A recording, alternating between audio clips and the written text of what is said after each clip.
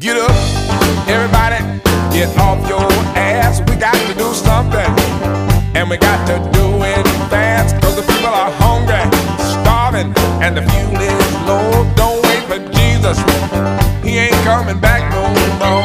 Got to sacrifice, have no fear, shed no blood, no, shed no tears. We gonna make our move, get out of our way.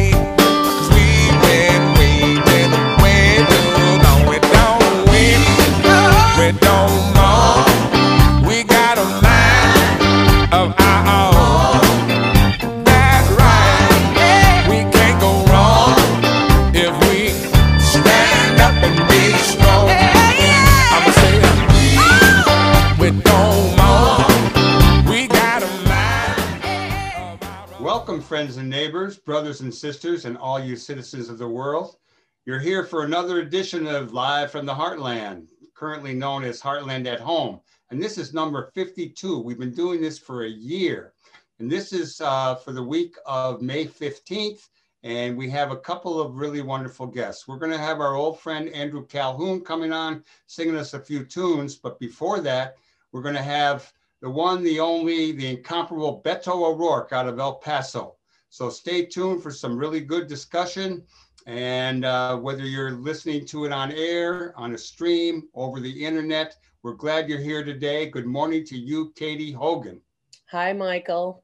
I guess I did want to start out with one good thing. We got our back porches power washed this past week. So I get to reorganize my back porch. Not well, on that front, my dishwasher broke down, our dishwasher, and we've ordered a new one. So home improvement is still the order of the day. Right on. Let's go to some bad stuff. Some bad stuff. Look, I have this stuck in my craw, as it were. You know, remember when Chicago outlawed plastic bags, or at least started charging 7 cents a bag to discourage people from using the environmentally sound, the unrecyclable plastic bags? Yeah, you remember that. Now, for the last little while, of course, COVID interrupted everything because certain stores could no longer use your bag from home because it might be diseased. So that screwed things up. But what I've found out lately is if you ask for a paper bag, which is eminently recyclable, they charge you a quarter. A quarter. I mean, come on. We are so behind on recycling in this town. And now to get the recyclable thing costs more than the flippin' plastic bags. Sometimes it's hard to do the right thing, but right now, pay the money and make the issue something that people are concerned about. And how about on more serious front, what's going on over in the Middle East, in Israel and in Palestine? We've had some marches here in Chicago this week, and people are kind of concerned. Well, yeah, I skipped over the global there. I saw, we all know that there is terrible things happening in the West Bank and in Israel. And I was impressed with the size of the march that Chicago held this week. It's not the only one. People are upset all over the world. Intractable. And I don't know how to figure that one out. Middle East, Israel. How about a little report on the For the People Act that's going on in our country and in the halls of justice in DC? Well, I think the oddest thing about that this week is that in the course of trying to deal with, actually allowing US citizens to vote, the Republican Party has a problem with that. They had to take down Ms. Liz Cheney this week because she is not, she won't drink the Kool-Aid on Trump. And I think the oddest thing is that myself, who saw her father as, I don't know, the devil incarnate. I hated him.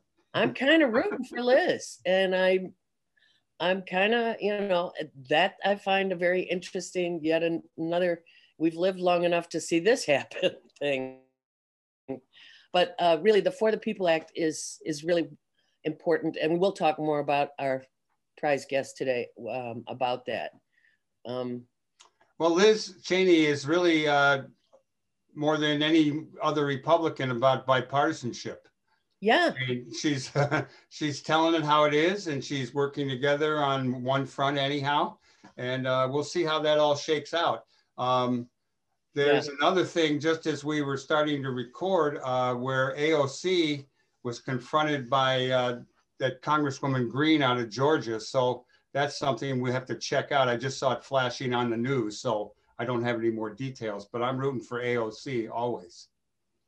You were most upset about what was going on in Arizona earlier when we were talking. Well, I am concerned about that. I mean, there were already 3 recounts on the vote. It's Republican-controlled legislature and Republican governor. Now, the Republican governor was pretty good on saying that who won the election. But now the Republican legislature has brought in what I call the tin horn little outfit to help out in another recount where they don't let any press in and they don't have any people overseeing them. So they can do what they want, apparently. We await to see what happens in the judicial system as it moves up the line once it's challenged. Stay tuned, but Republicans are trying everything they can to just mess with the truth. And the truth in this case is Biden won the election by almost 8 million votes. Yeah, and of course we will talk more about what's happening in Texas with Beto O'Rourke in a little bit. On COVID, just quickly, this week they decided that young people can get vaccinated, and the reality, it struck me right between the eyes, is that the vaccinating of kids will probably continue the trend that has been happening all year, or since the vaccinations began, that the most privileged get the shots first. A very well-appointed and wonderful school in Evanston has already set up with a medical crew to vaccinate their kids. The other thing I wondered is, I wonder if Chicago, with its fairly terrible record of vaccinating, will have it together to vaccinate school kids in high schools here. Whereas you asked.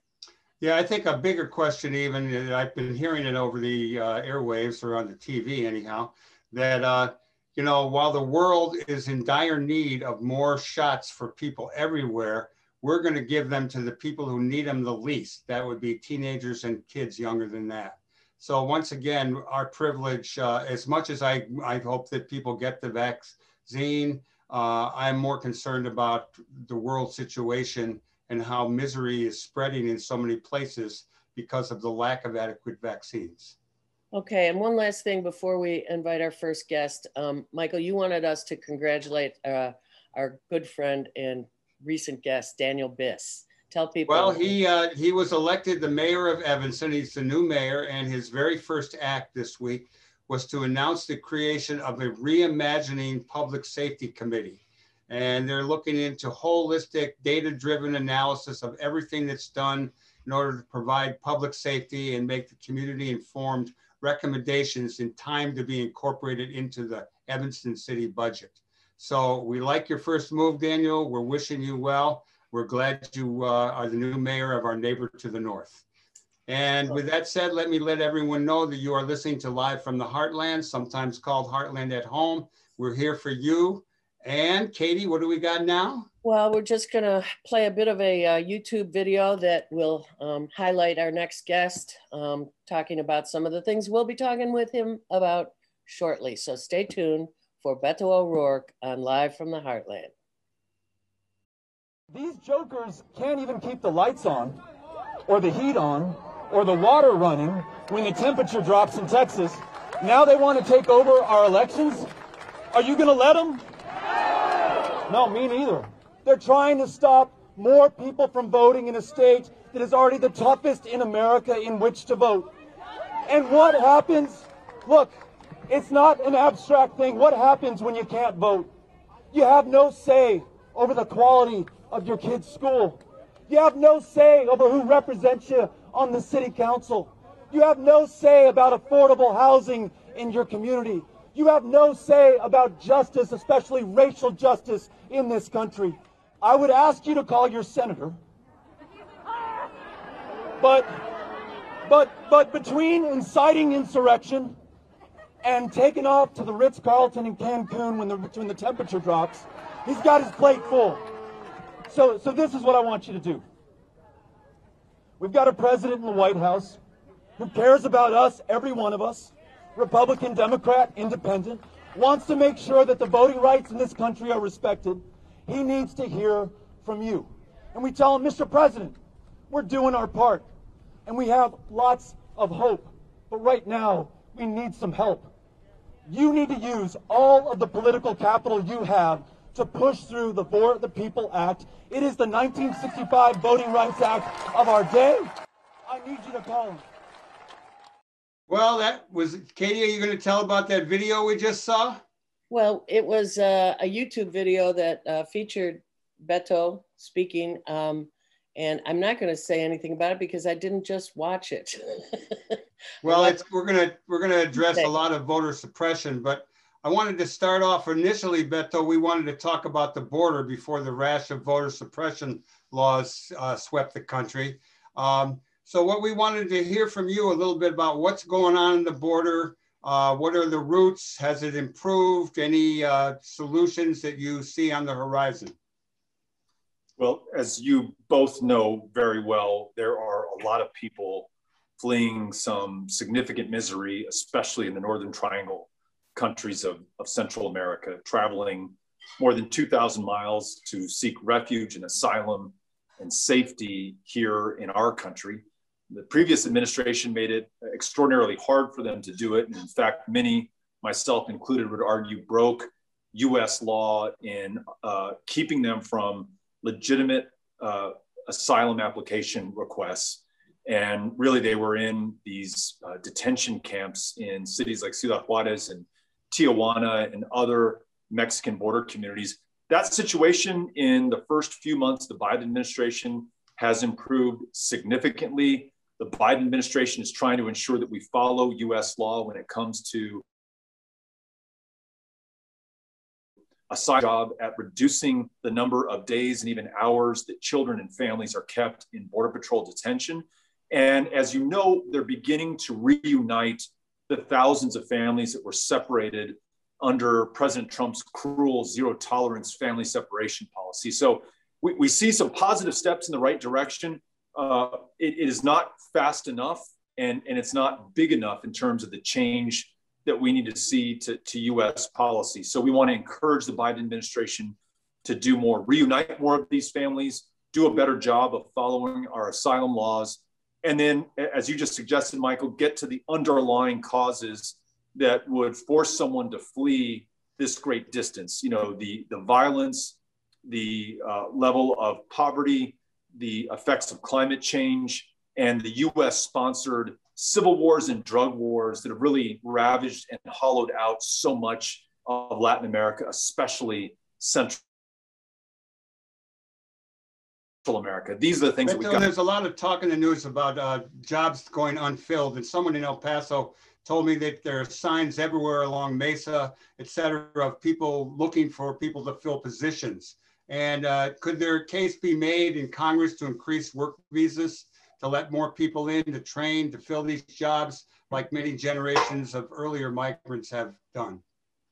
You know, the first step that I'd love to see, Michael, is that we ask businesses to pay a higher wage. Right on. The minimum in El Paso is $7.25 an hour, which means that you probably got to work 2, and in some cases, depending on how big your family is, 3 jobs at a minimum wage in order to make ends meet. So that's certainly not a situation that's working for the people of El Paso or Texas or throughout most of the country. But to the spirit of your question, yes, we saw the lowest population growth in the United States over a 10-year period since 1790. We are in desperate need of more talent, more people, and those who can come to this country and make us better by their very presence. So I hope part of what President Biden does is really push a comprehensive immigration bill through Congress. That is a priority for this country. So that's great to know, and we couldn't agree more about the need for a more comprehensive immigration improvement and higher wages. Form, and of course the higher wages. Both Michael and I have been to those areas and seen what the U.S. government was doing in the 80s in Nicaragua, Honduras, and Guatemala. And so we're right there with you. The next thing that we see, and we're very, very concerned about, is voting rights and fighting voter suppression. The big lie is still being given as the excuse for suppressive voting laws. What just happened this week in Texas? Did they pass something horrendous that we heard about? They did last Friday in the dead of night, literally at 3 a.m. in the morning. They passed a set of voter suppression provisions that would make it much harder for people to vote in Texas. And Katie, this is already the toughest state in the nation in which to register to vote and in which to cast a ballot. It's 50th out of 50 in ease of voting. And those voter suppression tactics historically have been targeted at Black voters, at Mexican-American voters, voters with disabilities, young voters, old voters, and voters in big cities. And it's no surprise that these current voter suppression bills target these same set of voters. It does away with 24-hour voting, which is really hard on shift workers. Again, you're working two $7.25 an hour jobs. That second shift may get off at 2 a.m. Your next shift may start at 8 a.m. If you don't have 24-hour voting, you're not voting at all. It does away with curbside voting, which would be very hard for those with disabilities. It requires those with disabilities to disclose what their disability is in a public setting. So personal, private, privileged information being released to the public. And then perhaps one of the most pernicious elements of this, it allows so-called poll watchers who historically have been posted at polls to keep Black voters and lower income voters from freely being able to vote. It allows them free reign in the polling places, including allowing them to videotape voters as they try to cast their ballots. We know that is likely to dissuade really an untold number of voters and voters targeted within certain demographics that Republicans and frankly, the white men in power in Texas fear the most. So the answer to this is to ensure that we mobilize in Texas to stop these before final passage and before they're signed into law by our Governor Greg Abbott. And then maybe just as importantly, to appeal to our US senators and to the president to pass the For the People Act, which would roll back these voter suppression efforts in states like Georgia and Texas and Florida and expand voting rights throughout the country. That's the way that we meet this challenge with action. So I'm going to follow up on that just one thing, because different parts of the country have different orientations. For example, you just mentioned poll watchers. The way that we beat the daily machine in Chicago was poll watching. We were the first ones that went into polling places and turned to the back of the machine with the judges and said, I want to see that no votes have been cast, So that was our defense. So what you're describing is a situation where the Republicans, who clearly don't want anybody to vote because they can't win, that seems to be what's going on. They are the ones recruiting poll watchers. Why do we not have poll watchers on both sides is one question. It's really interesting that you bring up the difference between how poll watching has been conducted in Illinois and then how poll watching has been conducted in Kansas. I mean, in Texas and frankly in Kansas and in other states that are facing voter suppression measures. In Texas, this sordid history of poll watching goes all the way back to the Ku Klux Klan, who would post their members at various polling locations. It's connected to the poll tax and the enforcement of the literacy test around voting, all provisions intended to keep Black voters from participating in our politics. What you see in Texas today with this very onerous voter ID system, a number of, in fact, 750 polling place closures over the last 8 years, and a racial gerrymander of our state, not my words, but the words of a 3-judge federal panel, is you see Jim Crow dressed up in 21st century clothing. And this idea that we are simply standardizing elections in Texas and that all of these provisions apply equally to Black and white voters alike, when we know the outcome and the effect is certainly targeted at Black voters and other voters of color. What makes it so hard, Katie, is that the 1965 Voting Rights Act was gutted in the 2013 Supreme Court Shelby decision. So there's no pre-clearance provision. So the Department of Justice can't review all these awful things that Texas and Georgia and Florida and other southern and western states are doing in Arizona. And it's really, if we don't pass the For the People Act, it'll take us years under Section 2 of the Voting Rights Act to bring these issues to court and adjudicate them successfully. We need action now. So one of the things that we've been saying on this show in regards to that, because we also cover historic stuff, is that we need an anti-war size movement really across the country, banging on voters' rights and pushing to pass the bill that's making its way through Congress right now. For the people. Yeah. When you started something called Powered by People, is that the right name I've got? That's right. And so we're talking community organizing, aren't we? Absolutely. Our volunteers are going door to door to register voters in Texas. So even if these bills pass and become law, these voter suppression bills, we can still win. It's just going to be a lot harder, and we have to start working a lot earlier. And we can't do it at a distance. We can't literally phone it in. We've got to be at people's doors, having conversations now in 2021.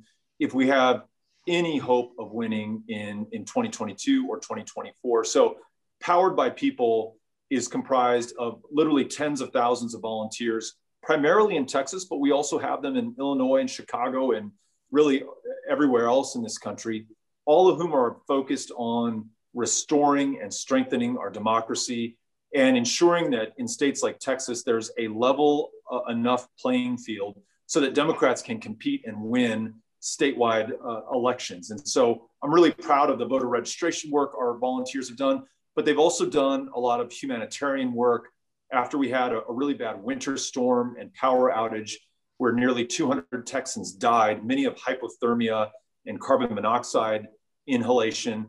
Our volunteers were on the phones and on the doors, bringing water and food and transportation and connecting people to warming centers so that they could literally survive.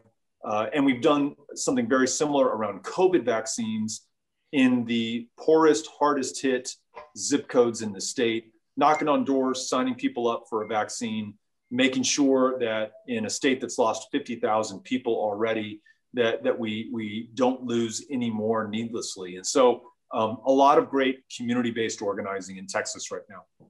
You know, let me follow that up, Beto. I've been coming down there for basketball in the barrio for about 20-something years. And there was always talk about Texas turning blue from people I met. And I know there were a lot of hopes for this recent election. And I'm sure that some gains were made, but we had no significant victories. And one of the talking points that came out of it was how in the Valley, the Latino vote did not go for the Democrats as much as was expected. And it occurred to, well, Katie and I were talking that a lot of, there's a conservative strain in the Latino community and always been a number of kind of Republicans. What do we do going forward? Do we try to change those people's minds, or do we get more results? Does a larger opportunity exist if we register new voters and do a lot more, basic organizing to turn out the vote on all sectors? Overall, Latinos overwhelmingly favored Biden-Harris in 2020 throughout the country, including in Texas. But I think the way that you phrased the question is accurate. They did not vote for Biden at the levels that many expected them to. And I think what we're coming to realize as we pore over the voter data from 2020 is that it wasn't so much that Latino voters in El Paso and Laredo and McAllen and Brownsville switched their votes from 2016 to 2020, from Democrats to Republicans. but that new Latino voters who had not voted in 2016 were compelled to come out for perhaps the first time in their lives. And I think there were a number of extraordinary circumstances, including the deadliest pandemic of our lifetimes, the worst recession since the Great Depression, and a host of other unique challenges, especially along the border, that might have precipitated that outcome and that turnout that we saw. You also had this, Michael. Democrats were not on the ground knocking on doors and meeting voters where they were. Republicans were. Republicans did do that hard work. And we can debate whether that was the appropriate thing to do given the public health guidance at the time prior to the vaccine. But nonetheless, when we take our entire army off the field, it shouldn't surprise us when the other army does better than they did the last time around. So I think lesson for all of us, and myself included, is we cannot ever cede the field, and we've got to contest every single door. And so I have been traveling to border communities like Laredo, which is about a 10-hour drive from my home in El Paso, to go knock on doors and meet voters and listen to them and understand what's most important to them. And they need to be hearing a really compelling, simple economic message around wages. You know, we keep coming back to $7.25 an hour. That just doesn't work for anyone. Or healthcare. We're the least insured state in the country. That region, the Mexican border counties in Texas, the Texas counties that border Mexico, are the least insured within the least insured state, which means, Michael and Katie, that people routinely die of diabetes. They die of the flu. They die of curable cancers. And of course, they've been dying from COVID at record rates. So talking about just making sure that you can see a doctor and fill a prescription and take your child to a therapist, making sure that you don't have to work 2 or 3 jobs to make ends meet. These are the kinds of things that we need to be saying at people's doors, but we can't put it on TV or on a billboard or put it in the mail or say it on Facebook and hope that people are watching. We've got to show up and pay the respect due to those who will decide the outcome of the next election. Speaking of the next election, you've now had experience in 2 big elections where we all got to know you better. When you ran in Texas, and because you are who you are, and the race was what it was, a lot of us got to know you, and in fact supported you from very far away. You ran for president. What did you learn running for president about who's in charge, who gets covered? Why do Dems fight one another in ridiculous ways? I have stories from 2016 when I was a Bernie delegate, and then I came home and worked for Hillary. And I'm telling you, I could tell you things about that presidential campaign that made it obvious why we didn't win. So any reaction to electoral politics? A lot of us, work in it as volunteers. We feel we are the Democratic Party's foot soldiers, but we also get frustrated by what, yeah.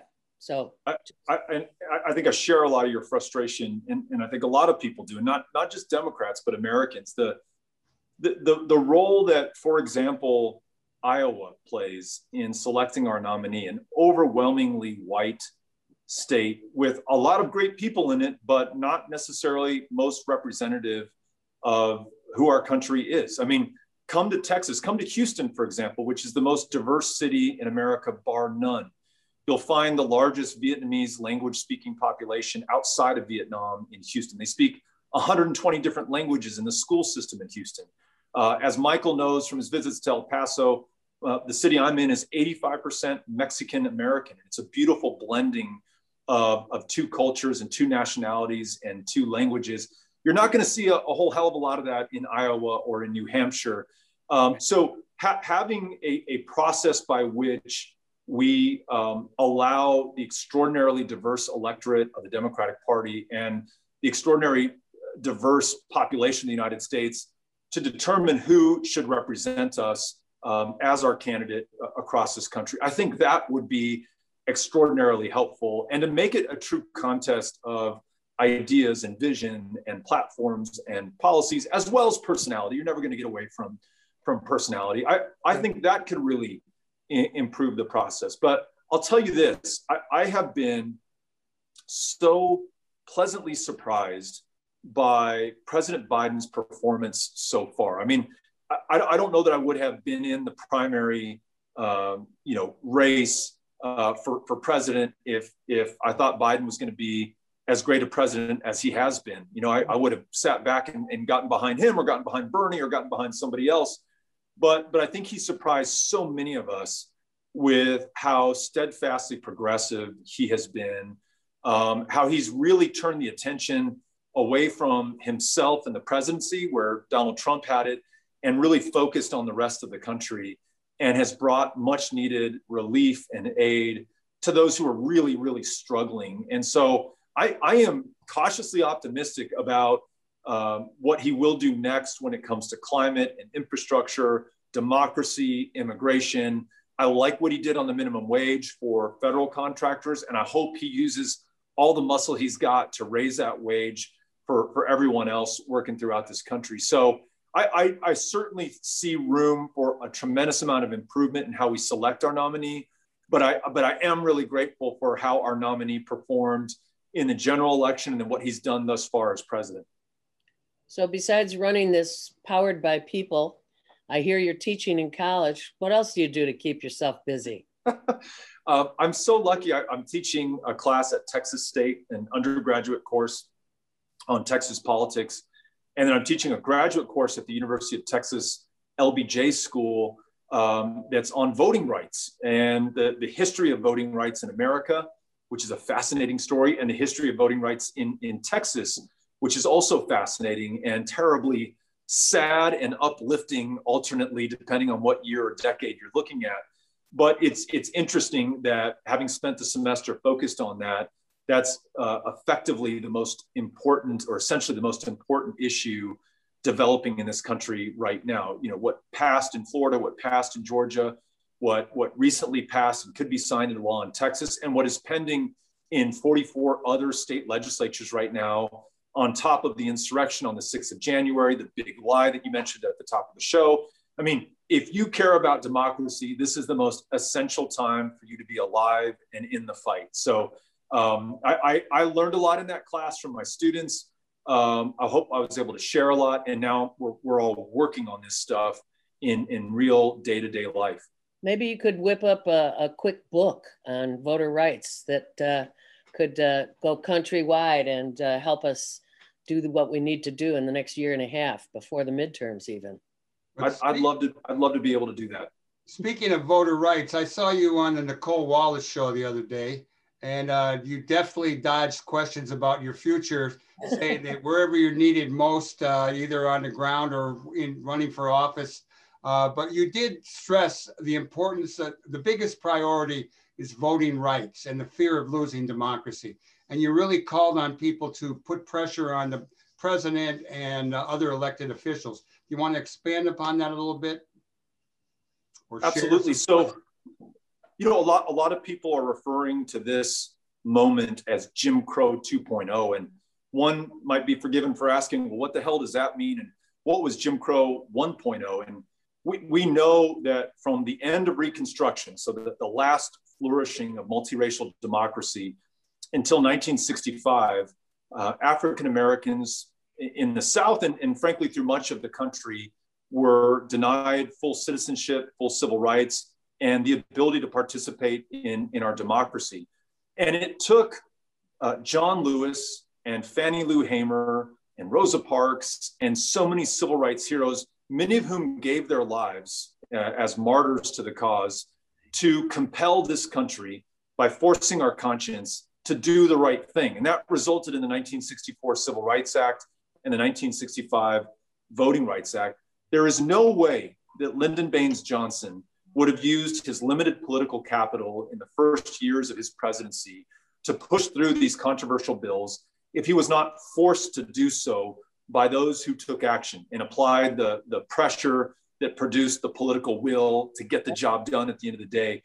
That's what we need right now, because we have a similar attack on multiracial democracy, rolling back the hard-fought wins and gains secured in the 65 Voting Rights Act. And you know, Shelby did it, the voter suppression measures, the insurrection, the big lie, I mean, this is it. And so all of us must step up right now and speak out and compel the president, who I think is a good man and believes in this issue and wants to do the right thing. But I think in some instances, we've got to force the president to do that. And I heard an apocryphal story about FDR meeting with the NAACP, who outlined a litany of complaints about how African Americans were treated in this country.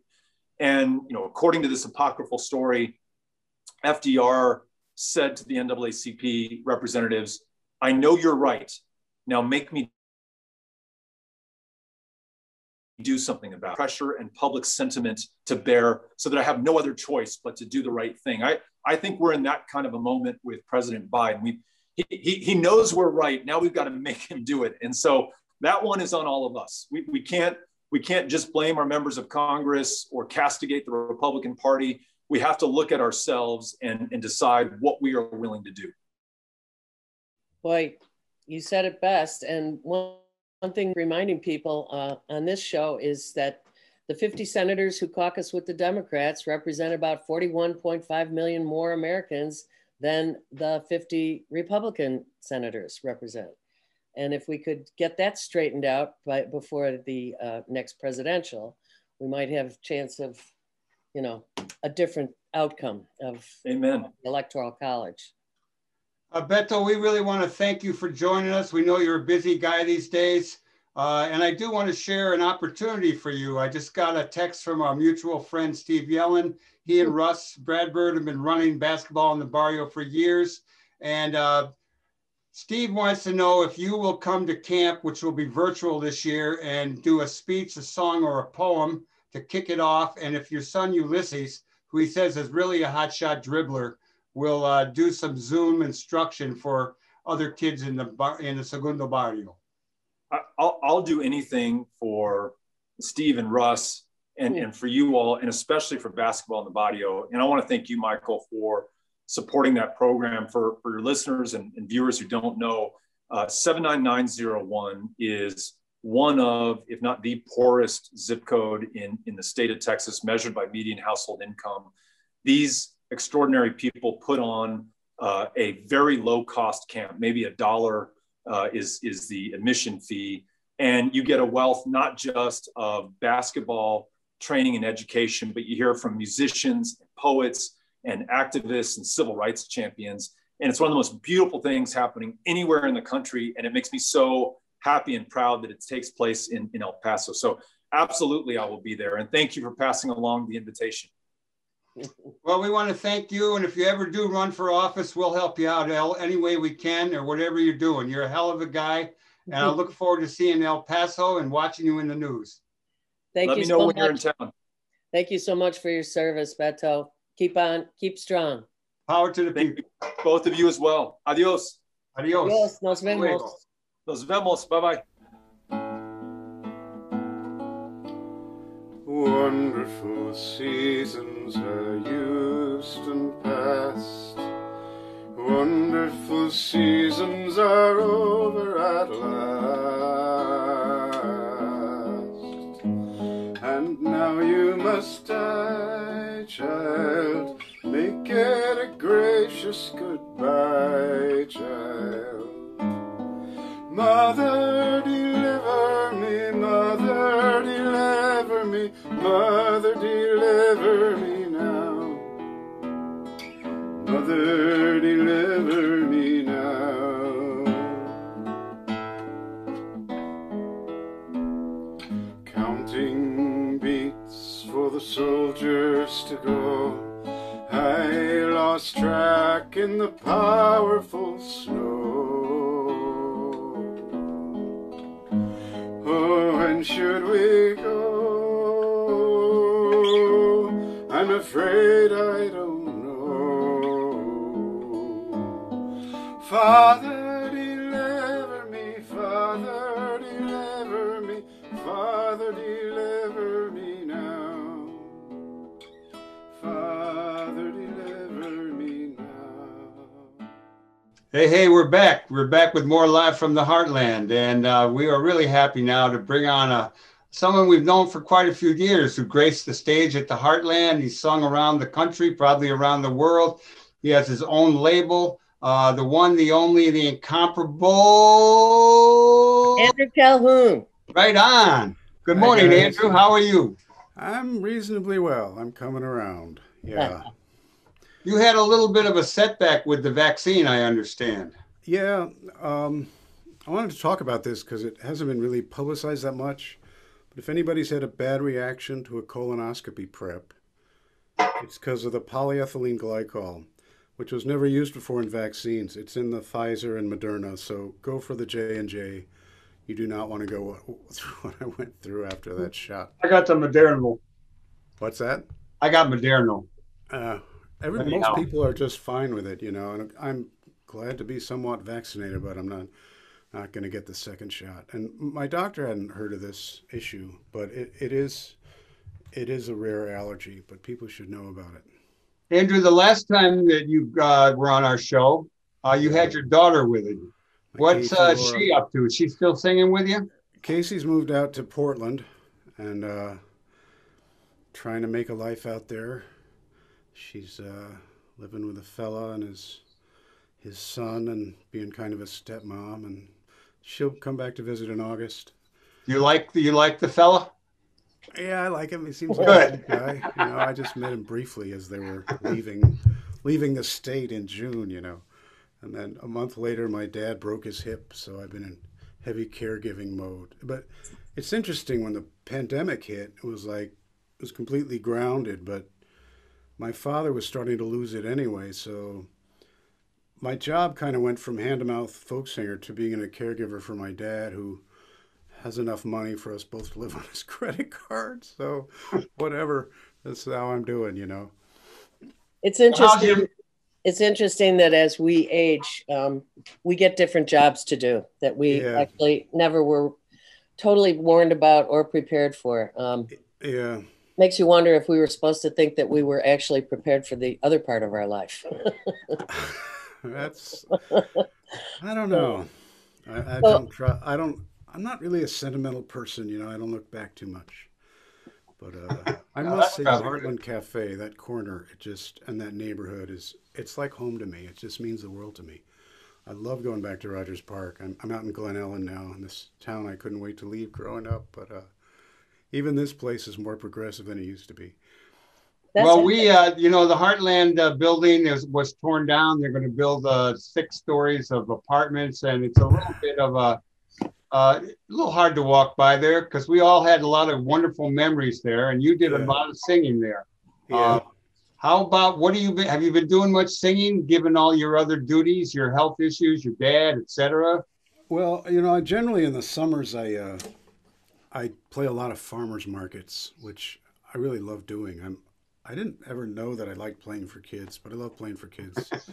And I have an occasional online show. I haven't been busking a lot online just because I have so many friends who are just trying to put food on their table that way, and I'm not worried about it for myself. So I've done a couple library shows, and I'm still working on the music. And the last 6 years, I've been working on a Robert Burns songbook, which is, let me play one of mine here. Okay. And we'll talk about that whole project, which is, I had no idea what I was getting into with that, his legacy.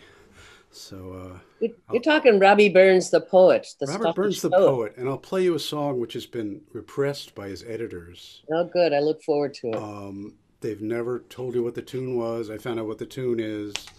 I found out when it was written.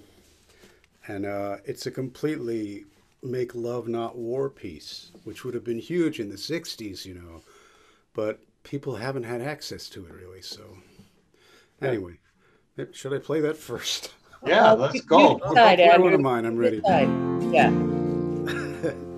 This is fun. It's nice to talk to people. Both looking well. I'm a slippery fish headed for the sea. I might look pretty, but you can't catch me. Don't wanna fry high on that beach. I swim for something that I never reach. I swim for something that I never reach.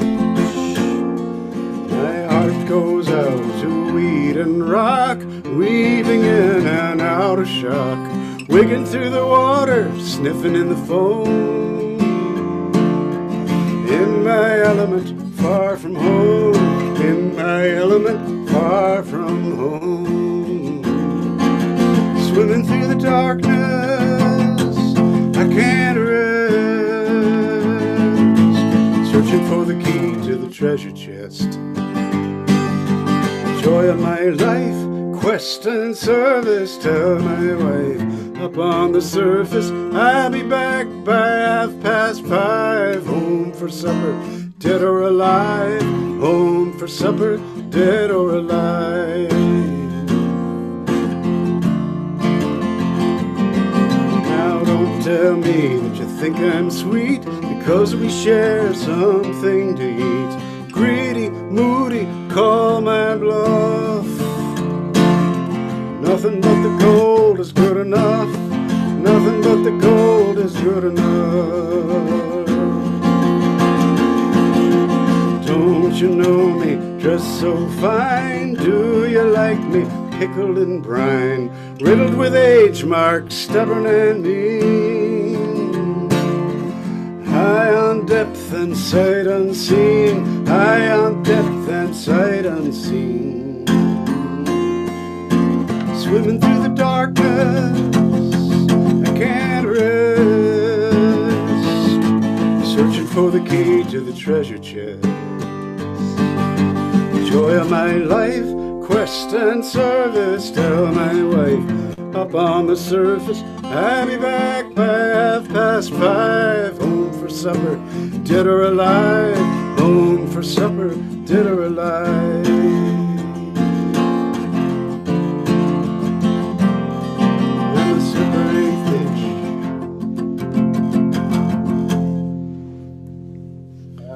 Like that. Very, very nice. Thank you. So tell us a little more about this Robert Burns project that you're working on.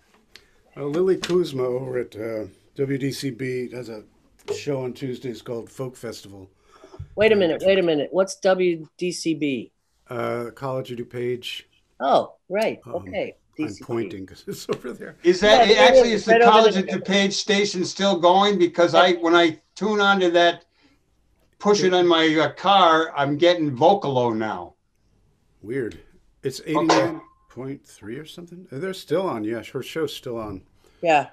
She asked me to do a set of Burns songs, and of course, I'd heard a few in my life, and I knew a few, but I become more of a researcher, and so I ordered the complete Burns. There was 13 CDs. The complete Burns were recorded in the 90s by a Scottish label called Lynn Records. And there was a song I'd sung for 30 years I learned from a Gene Redpath record. And it said original tune next to it, A Fond Kiss, original tune. And before it was over, I fell on the floor. It was so much better than the tune I knew and that everyone else sang. I'm like, what is wrong with this picture? Why don't people sing the tune he wrote it to? Well, Burns played fiddle, and he loved country dancing, and he wrote lyrics to melodies. He's not a poet that they stuck the tunes on later. He really fitted his lyrics, to the shape of the tunes. But if you've heard maybe half a dozen Burns songs in your life, you haven't heard any of them to the tunes he wrote to. Huh. So I thought, well, I'll make a songbook. I'll do 75 songs and guitar tabs, and I'll translate them into scanning English for singers. And then the more I looked at the picture, the more I realized that his songs were never published right in the first place.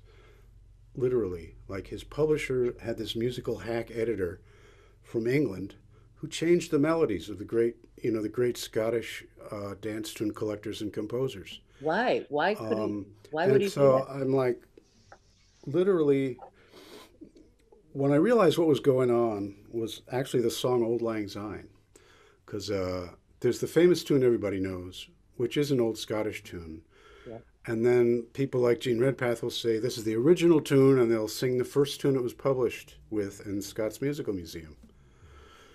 But that was a dummy tune because they wouldn't reprint melodies, and they'd already reprinted Auld Lang Syne from 1725 book. They reprinted it. And so I started looking at that tune, and it went better with Burns's words. And then I looked at the book from 1725, which is 50 years earlier, and the tune was simpler and plainer and truer. And I was just like, what is going on? This guy was changing every tune that came across his desk. So the internet just completely changed the playing field, because I can go into Library of Scotland and look at all of the Caledonian Companion, 12 books of tunes by James Oswald. That I can look at the tunes that Burns was writing from directly. And he often said, take this tune from Aird's Airs. And the guy would change the tune, but now you can go and look up the tune. So I've got 410 songs in this book. All right, Andrew, your research and your scholarship are waving over us. First, give us the years that Burns lived. That Burns lived, yeah. Life, born and died. He was born 1759. He died 1796 at 37. Wow, young. So he's born in southwest Scotland, and he lived through the American and French revolutions. And he was a farm kid, but the father, 5 farm families hired this young teacher from Edinburgh named John Murdoch. And so Burns had 3 years of education from this guy who was only 18. But he would give them poems by people like Alexander Pope and have them turn them into prose to show that they understood the words. And I thought, this guy was ahead of what teachers are doing now, That's pretty cool. So, yeah. Well, we're going to ask you to do another song to take us out. But before you do that, how about sharing a little bit about what's going on with your label and what you know about other musicians? You did allude to other people having some hard times and doing busking online, and you chose not to do that. Do you have anything to share about some of the other folks that we might know, as well as how your label is doing, Waterbug? Well, Waterbug I closed. And, I'm glad I did. Should have done more research. Waterbug was all CDs, and they're going by the wayside. And I closed it right about in time not to be running to the post office during the pandemic, So that's Waterbug. There's a lot of great musicians doing shows online. Some of them are quite famous. Some of them are, I love watching my pal Michael McNevin out in California. Rod McDonald does great shows down in Florida. Kate McLeod does something every Sunday night. And some of them, they're doing okay with it. They got their followers, and it gives you a reason to play, prepare a show and so on. Anyway, this song perfectly illustrates why I'm doing this book, because I didn't know it had a tune, and I always loved the words. The first line is, I murder hate by field or flood. Like, wow. So this is, Burns could have fought against us, at the Bunker Hill. He could have signed up. So this was written around 1781 or 2. It's called On the Great Recruiting in the Year 17 - During the American War. So this is a tune that has never been published with the words. So I'm excited to get this one out. Thanks, you guys, for having me on. It's really... We love you. It's great to love you too. It's great to see you, Andrew. We get to see in person before too long.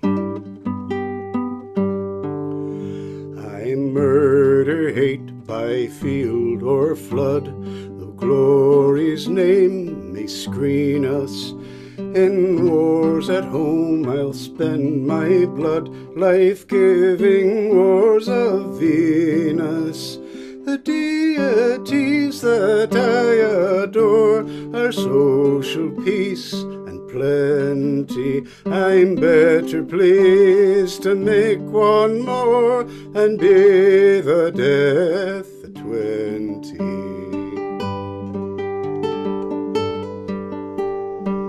This needs a little explaining. So he's naming Socrates and a couple of other figures who died, for high principle and laid down their lives. And then the last person mentioned is Zimri and Cosby.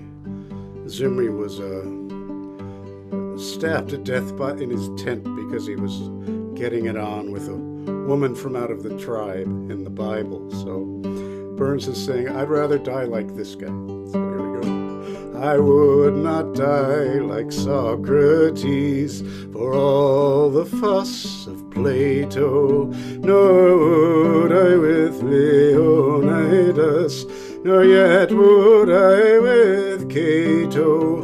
The zealots of the church or state shall ne'er my mortal foes be, but let me have bold Zimri's fate within the arms of Cosby. That is great. Thank you. That is Isn't it great? I love it. That's Just delightful. Yeah. You are going to have some fun with that when you get to do it in front of an audience. I Yeah. bet. There's a lot of stuff. There's better texts. You know, A Man's a Man for all that. Fairly famous. There's a more radical, humbler version of it that's just beautiful, you know. Andrew, we just so appreciate that you have been the kind of troubadour that you have all of the life that we've known you for, and thank you for continuing to dig deep, and Thank you, Katie. after the things that we cherish, music, poetry, all of it. Thank you. Thank you. As soon as we're back in the studio, when we're back in the studio, we're going to come get you to come in and join us again. I'd love to. Yeah. Okay. Thanks, Peace you guys. out. Right on, Peace brother. out. Love you too.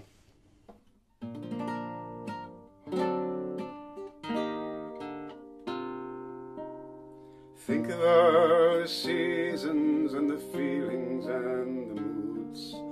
Think of all the people that our love affair includes. We are bound together like the morning and the evening. We are bound together with the living and the breathing wind.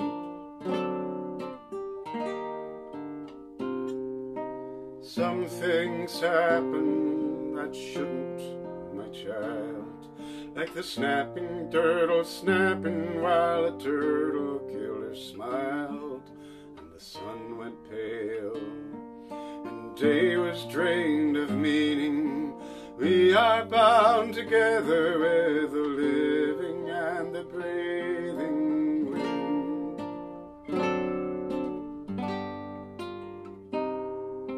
Listen to the sound. Wow, that was great.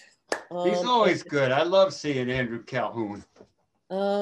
We will make just a few announcements before the show is over for today. The Glenwood Sunday Market in Rogers Park returns June 6th at the Pratt Lot location, same as last year. And in our in memoriam, we want to extend our sorrow to our heartfelt feelings to Bob Kester's family. Bob Kester passed away, went on to blues and jazz heaven, founder of Delmark Records, which you all know we've featured many times on the show with the new owners. But Bob was a trailblazer in Chicago and in St. Louis, which was his original home. And he was also a guest on this show back in 2015.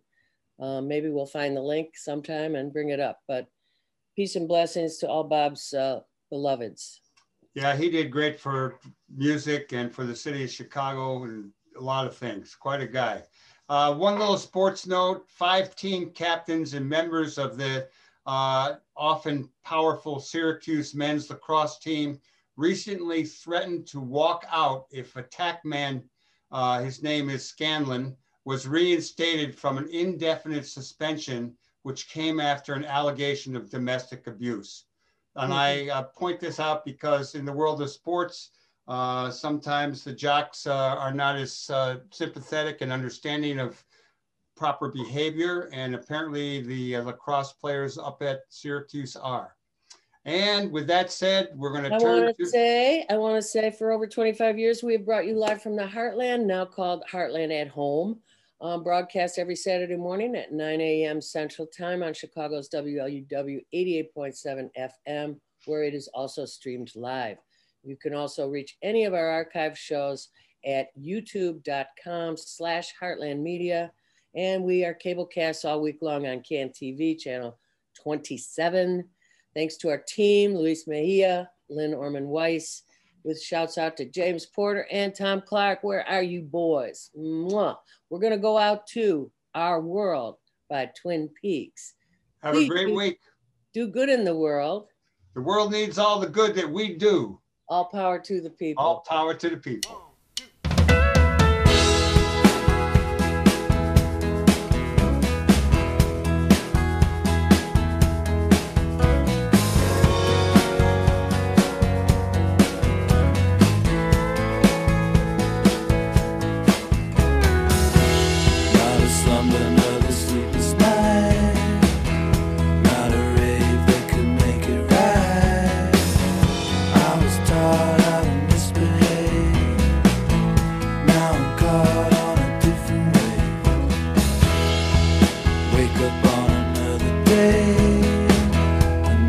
Suspect on another day.